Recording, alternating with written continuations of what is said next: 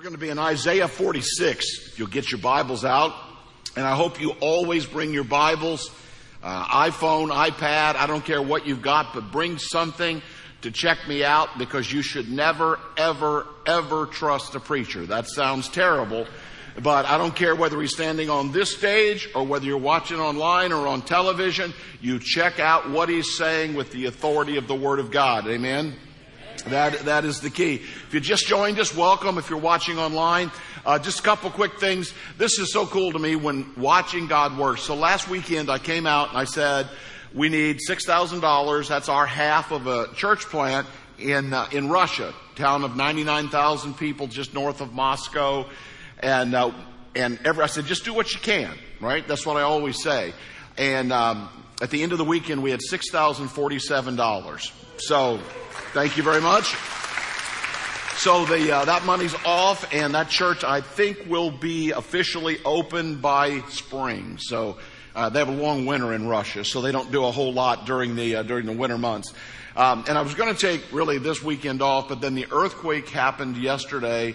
The center of the earthquake was 43 miles from one of the churches that we support. We have 3 churches in the area of Jeremy, Haiti, and it hit right off the coast of Jeremy. Our missionaries are all fine, but you've seen the pictures. A lot of people dead, a lot of people on top of the political mess they got going on, and now there's a hurricane coming over the top of them as well. I will tell you, the radio station you put in about 6 months ago has been a lifesaver. That radio station has been in communication with people all over the island. So that's been awesome. But there's a box out of guest services. If you want to bless the people in Haiti, then that would be a great thing to do. We've already sent $5,000 of our emergency fund. So whatever you give, we'll ship it right on out of here.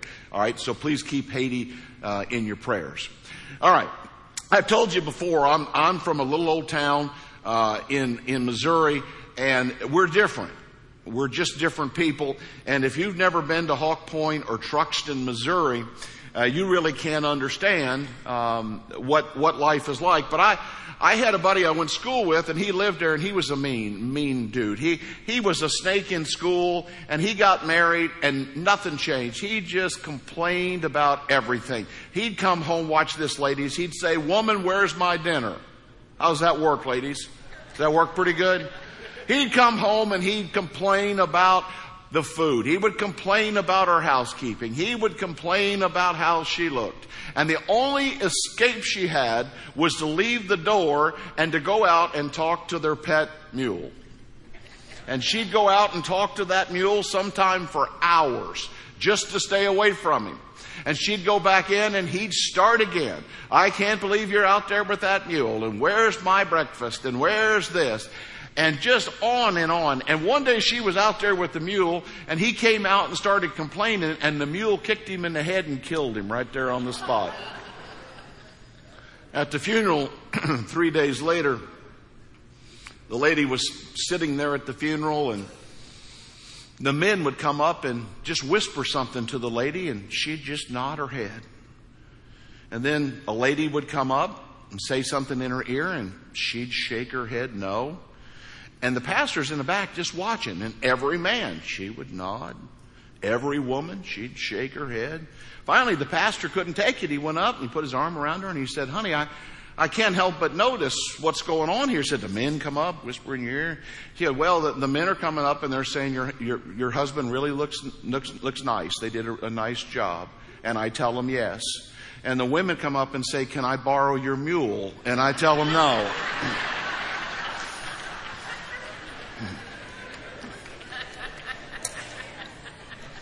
Just letting you know where I'm from, that's all. All right.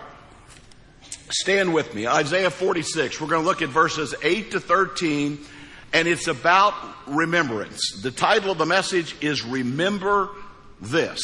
And there's several items on the agenda that God wants us to remember. And in Hebrew, you have to remember they don't have punctuation.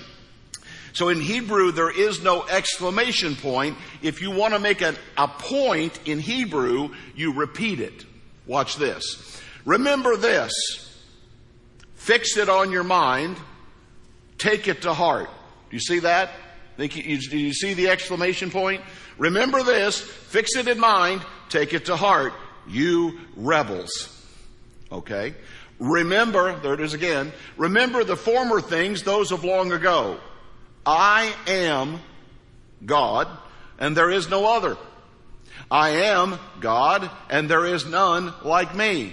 I make known the end from the beginning, from ancient times, what is still to come.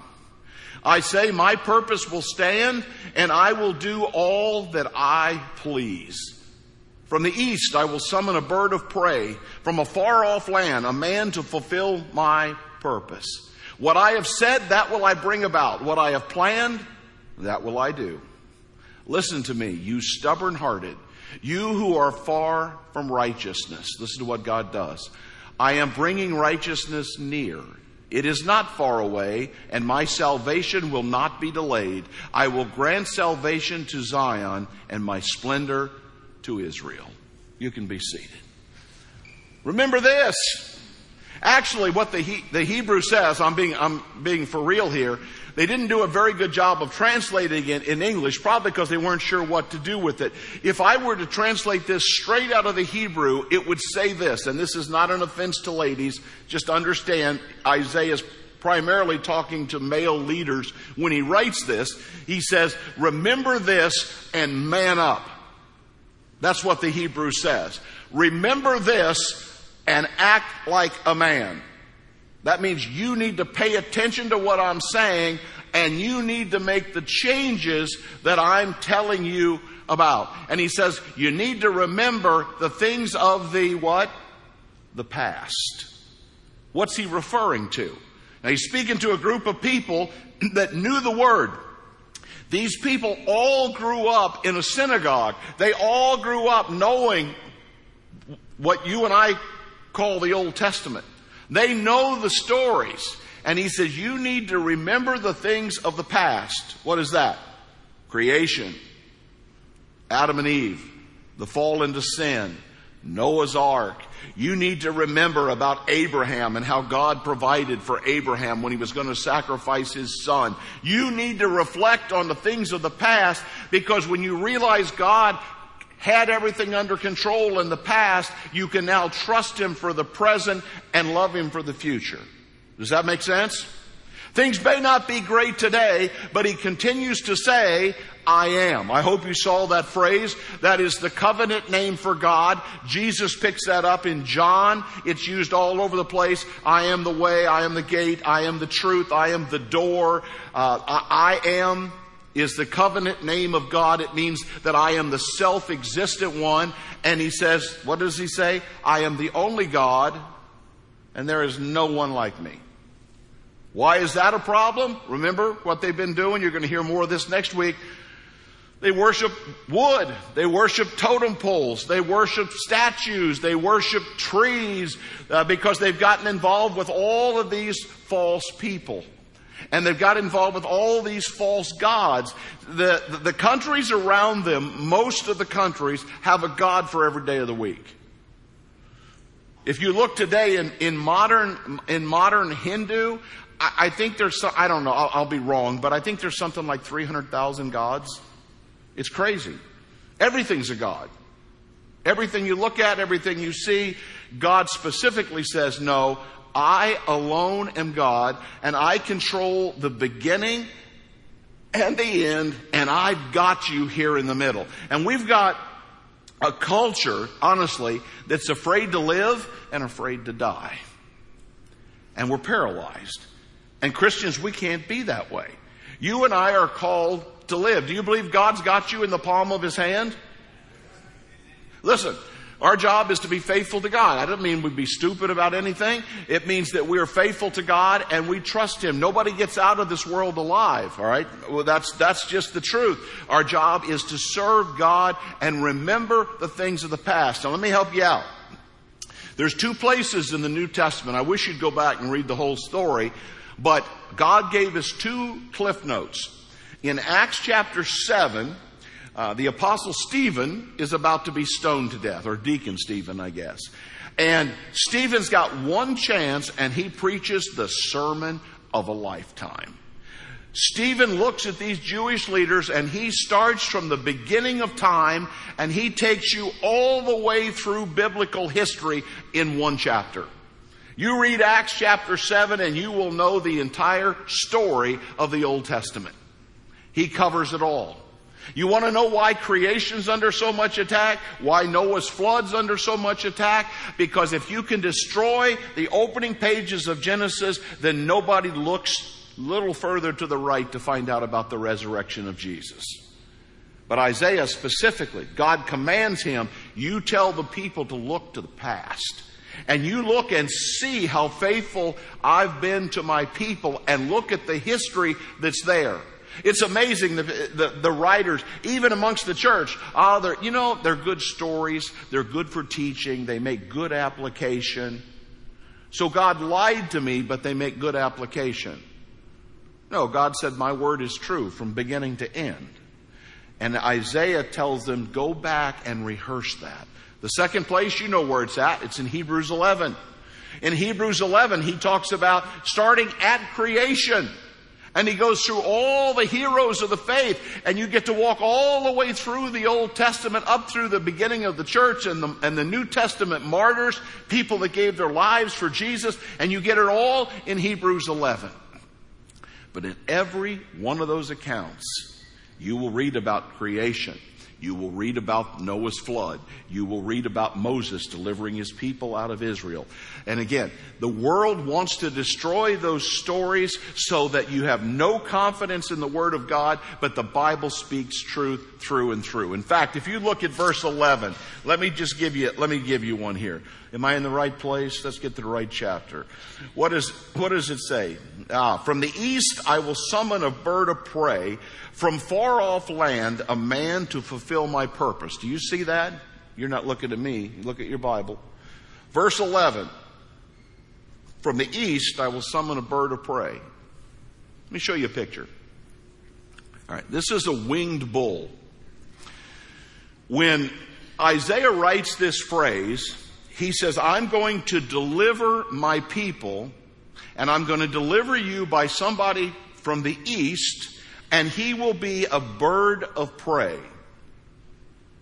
This is the symbol of the Persian Empire. There's the head of the king, there's the bird, the body of a bull. So when they read that, it's 200 years before this kingdom will exist. And you and I look back and say, look, God was even explaining it then. He was even then telling them, look at the past. Now, here's what I'm going to do right here in your midst. So Cyrus was known as that bird of prey that would come from the east. Second thing, stubbornness. This one probably will have no application in this room. He says to remember what happened to people who are biblically stubborn. Now listen, we're all in different places in life. You're watching online, you're here. We're all in different places in the journey, so don't beat yourself up so bad. But the word stubborn is often equated, if you read the book of Hebrews, the word is stiff-necked. All right, and thank you for all of you who have sent me cards through my neck surgery to remind me not to be stiff-necked. I'm very appreciative of your creativity.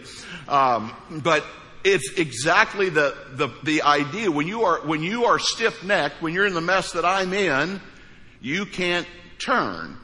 What does the word repentance mean? To return. It means to turn. You were going this way, now you need to turn and go this way. But when you are stiff-necked, you can't turn. You can't turn. As you begin to heal, you can turn. But the idea is that you need to turn to God. And people are like, oh, I don't know if it's a big deal, if I believe all this and if I'm really sold out to Jesus or not. Is it really that big a deal? Let me tell you a story you can look up. This one's in Numbers 16. All right? Maybe you weren't there recently. Let me tell you the story. Moses has been leading the people. Remember how Moses got the job to lead the people?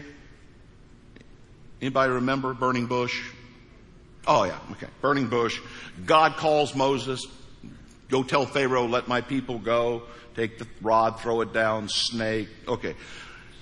A guy named Korah, Korah, comes up one day and he goes, you know what? I see no reason for us to follow Moses. I'm as good as Moses. Everybody that's with me, come on, let's go. I'm sick of what Moses is doing. Let's do it my way. And so God said, everybody that's with Korah, go on over here. Everybody that's with Moses, go over here. Anybody know what happened? The ground opened up and swallowed all of Korah and all of his people. In your Bible, it's called Korah's rebellion. It's when he refused to turn toward God and God's plan and God's way. He was going to do it his way. It didn't matter what God's word said. Now listen to me. This is the mess we're in our culture. When you hear, you say, well, yes, I believe in the Bible, but and they're reluctant to say that. I watched an interview last night. And the guy was asked, do you believe the Bible is the Word of God? Oh, I don't know that that's relevant. And the guy said, oh, I believe it's every bit relative. It is the issue. He goes, finally, after 3 or 4 times, he said, okay, yes, I think the Bible is the Word of God, but I'm progressive. Once you hear that word, leave. Leave. Because it means I believe the Bible where I want to believe it, but things have changed. And creation, who knows? Those stories in the Old Testament, I don't know. I just do it because I like how it feels to come to church. It's insanity. You were never meant to feel anything. You're meant to be converted by the power of the Holy Spirit to turn from your rebellion and turn back to a loving relationship with Jesus Christ. Here's what happened to King Saul. Listen to this. 1 Samuel 15. For rebellion is like the sin of witchcraft. Witchcraft. And arrogance like the evil of idolatry. Because you have rejected the word of the Lord, he will reject you as king. Saul lost his position as king because he rebelled against God and went to get information from someone other than God. He went to a witch. He went to a fortune teller. Now listen to me. I know I'm going to get in trouble for this, but I don't really care. All right? Yes, that is the core. There's no doubt. I can take you right back to the root word and I can show you that he's talking about witchcraft. He's talking about horoscopes. But I'm telling you, it's no different today when you're reading a newspaper, when you're watching a television station, when you're on a website. It is the same thing because you are listening to man's opinion versus God's opinion. And God tells us that we are saved by grace and we've already won. We act like we're not sure what's happening. Listen, we're not winning. We've already won.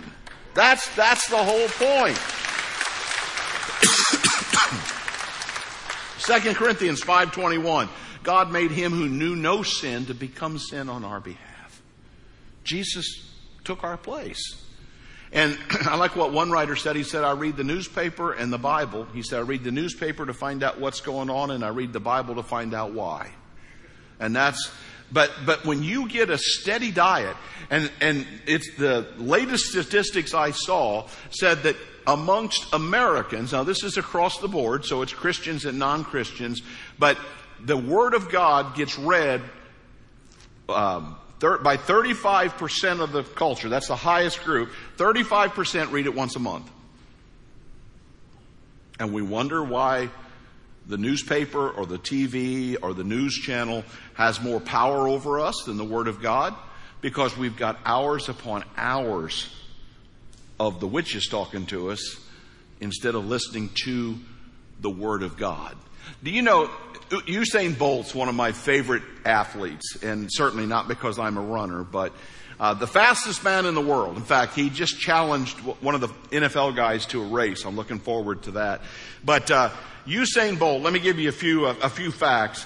8 gold medals, 3 different Olympics, and he made $119 million in the process. He was on the track to win those 8 gold medals for 1 minute and 15 seconds. 1 minute and 15 seconds worth of work, and he made $119 million. Do you see what's missing? What's missing in that story? There was 20 years of nonstop practice diet, exercise, practice, 20 years for that 1 minute, 15 seconds.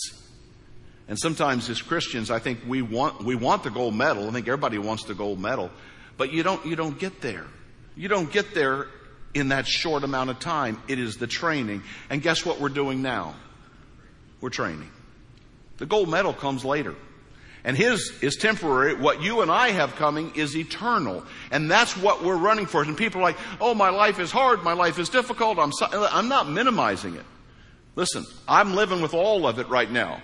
You got issues with your family. You're grieving loved ones that you've lost. You've got financial struggles. I'm not minimizing any of that. But remember what's already in front of us.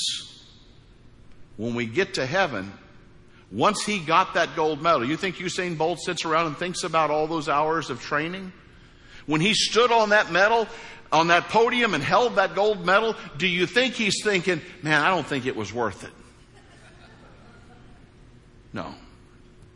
My guess is that he never even thought about the time that he put in. He thought about the victory. And when we stand in the presence of Jesus, we're not going to say, oh man, I really hated June through August of 2020. I just don't think that. You're going to be so focused on the incredible gift that God has given us in heaven that you're not going to worry about that. So I have to say this. If you haven't accepted Jesus, don't miss it.